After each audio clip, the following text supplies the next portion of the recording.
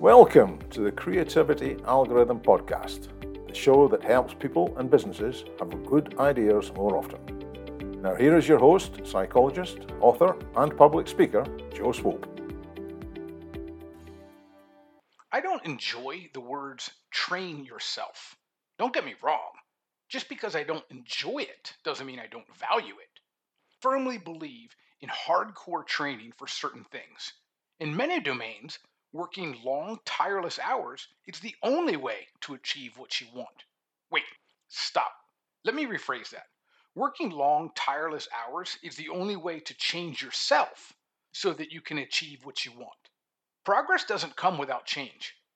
When people work hard to lose weight, improve profitability, or get a promotion, what they're really working towards is changing themselves. Wait, stop again. Let me rephrase that. The goal isn't to change yourself. The goal is to change your brain. In later posts, we'll dig into the neurology of creativity. I hope you're not turned off or intimidated by that prospect, because everything deals with the brain. If we're going to talk about creativity, if we're going to talk about relaxation, then we need to talk about the brain. You don't have a brain. You are a brain. If that's the case, then you don't have a skeleton inside of yourself. If you are the brain, then you are inside of a skeleton. That's why we need to dig a little deeper into neurology. Now, in previous posts, we mentioned that psychology is the parent of all sciences. Any scientist or philosopher who hopes to understand a difficult concept,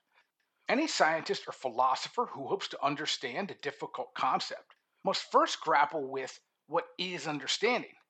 Do they truly understand the concept they're working with, or do they just think they understand it?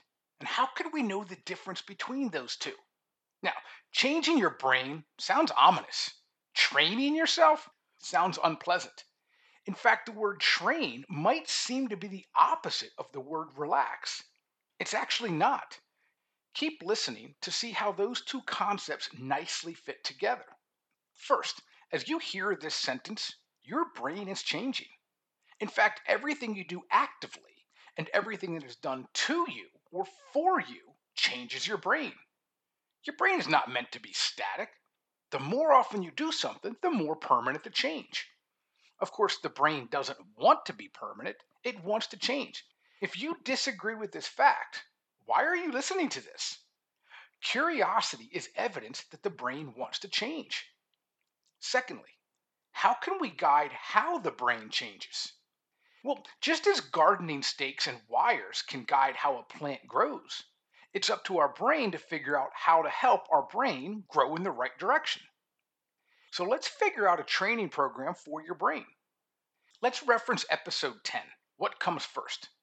Does regularly engaging in relaxation allow the brain to change for the better, or does changing the brain for the better allow for regular relaxation?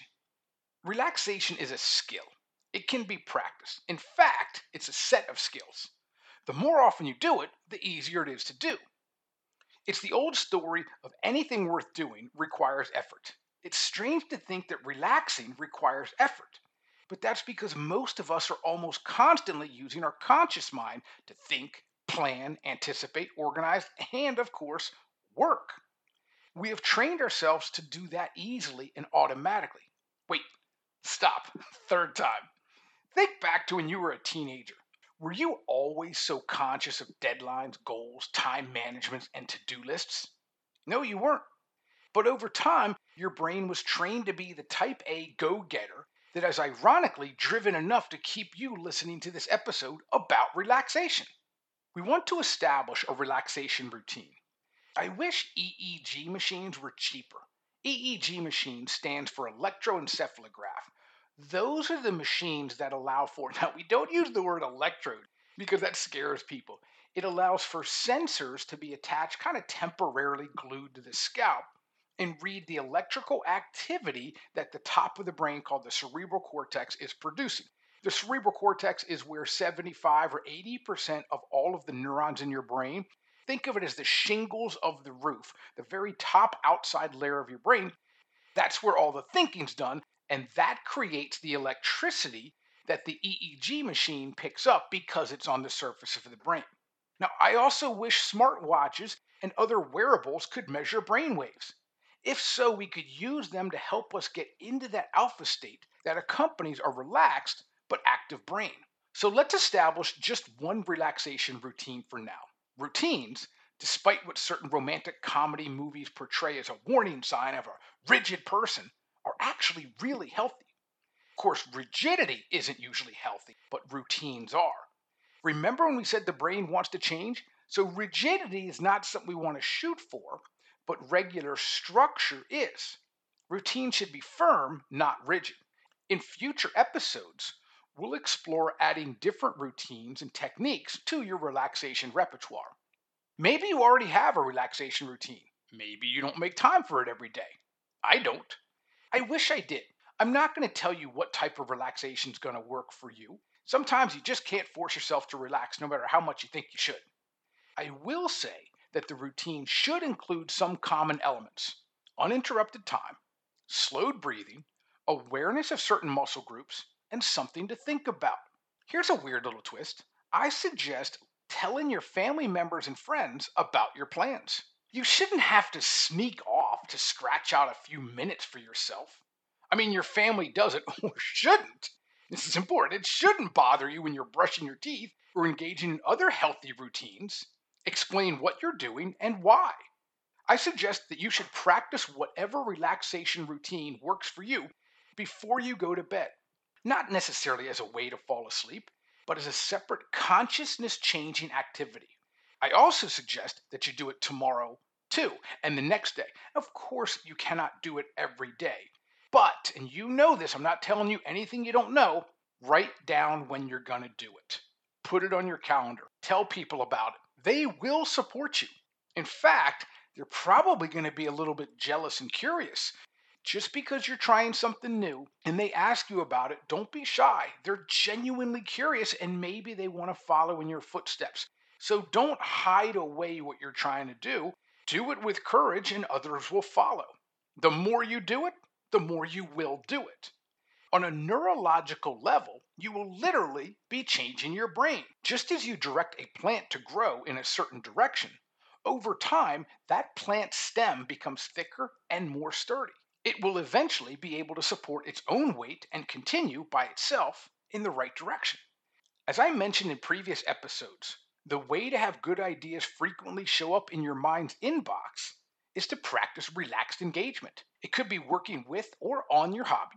If you don't have a hobby, a good way to reach relaxed engagement is to regularly invite your mind to play with sophisms while being in a relaxed alpha state. The sophism for this episode is written in the takeaway. So if you are the aforementioned type A personality who can't relax because relaxing just gets in the way of getting everything done, then don't think of relaxing as the goal. Think of relaxing as the way to achieve your goal. For the management professionals who are listening, what about not only encouraging employees to routinely relax? What if you incentivize it? I'm not saying take up valuable workday time with relaxation exercises, but what if you allowed for a generous prize drawing for those who submitted a relaxation log? Interestingly, let's go back to the idea of taking up valuable workday time with relaxation exercise. Would it yield a greater value than simply working as usual during that time? I suggest experimentation is in order with employee time. Takeaway for the week. Now, as you know, we end these episodes with a takeaway for the week, spreading the thoughts, and the title of the next episode. Well, the takeaway for this week: use what works for you to relax. Meditation, tea, go for a walk, go for a run. You know you. Then ask yourself, if thinking and behaving can physically change the brain, then what is the limit of that? Is there a limit to how much your brain can change for the better? Thoughts come from the brain, right? And thoughts change the brain, right? Don't believe that? Does a good joke change your mood? And isn't mood just chemistry? Does a certain type of story inspire you and actually give you goosebumps? Change your brain with thoughts to get better thoughts. Spreading the thoughts. Do a search for a new way to relax. It can be anything as long as it is slightly different from what you are used to. Then share that new way with a family member or friend. maybe even the one you told about your plans that you want to relax and invite creativity. Then, of course, talk to them about the creativity algorithm. Title of the next episode: Academic Definition Number 2. Thank you for listening to this episode of the Creativity Algorithm Podcast. To get in contact with Joe or to have him speak to your organization, please visit www.joeswope-publicspeaker.com.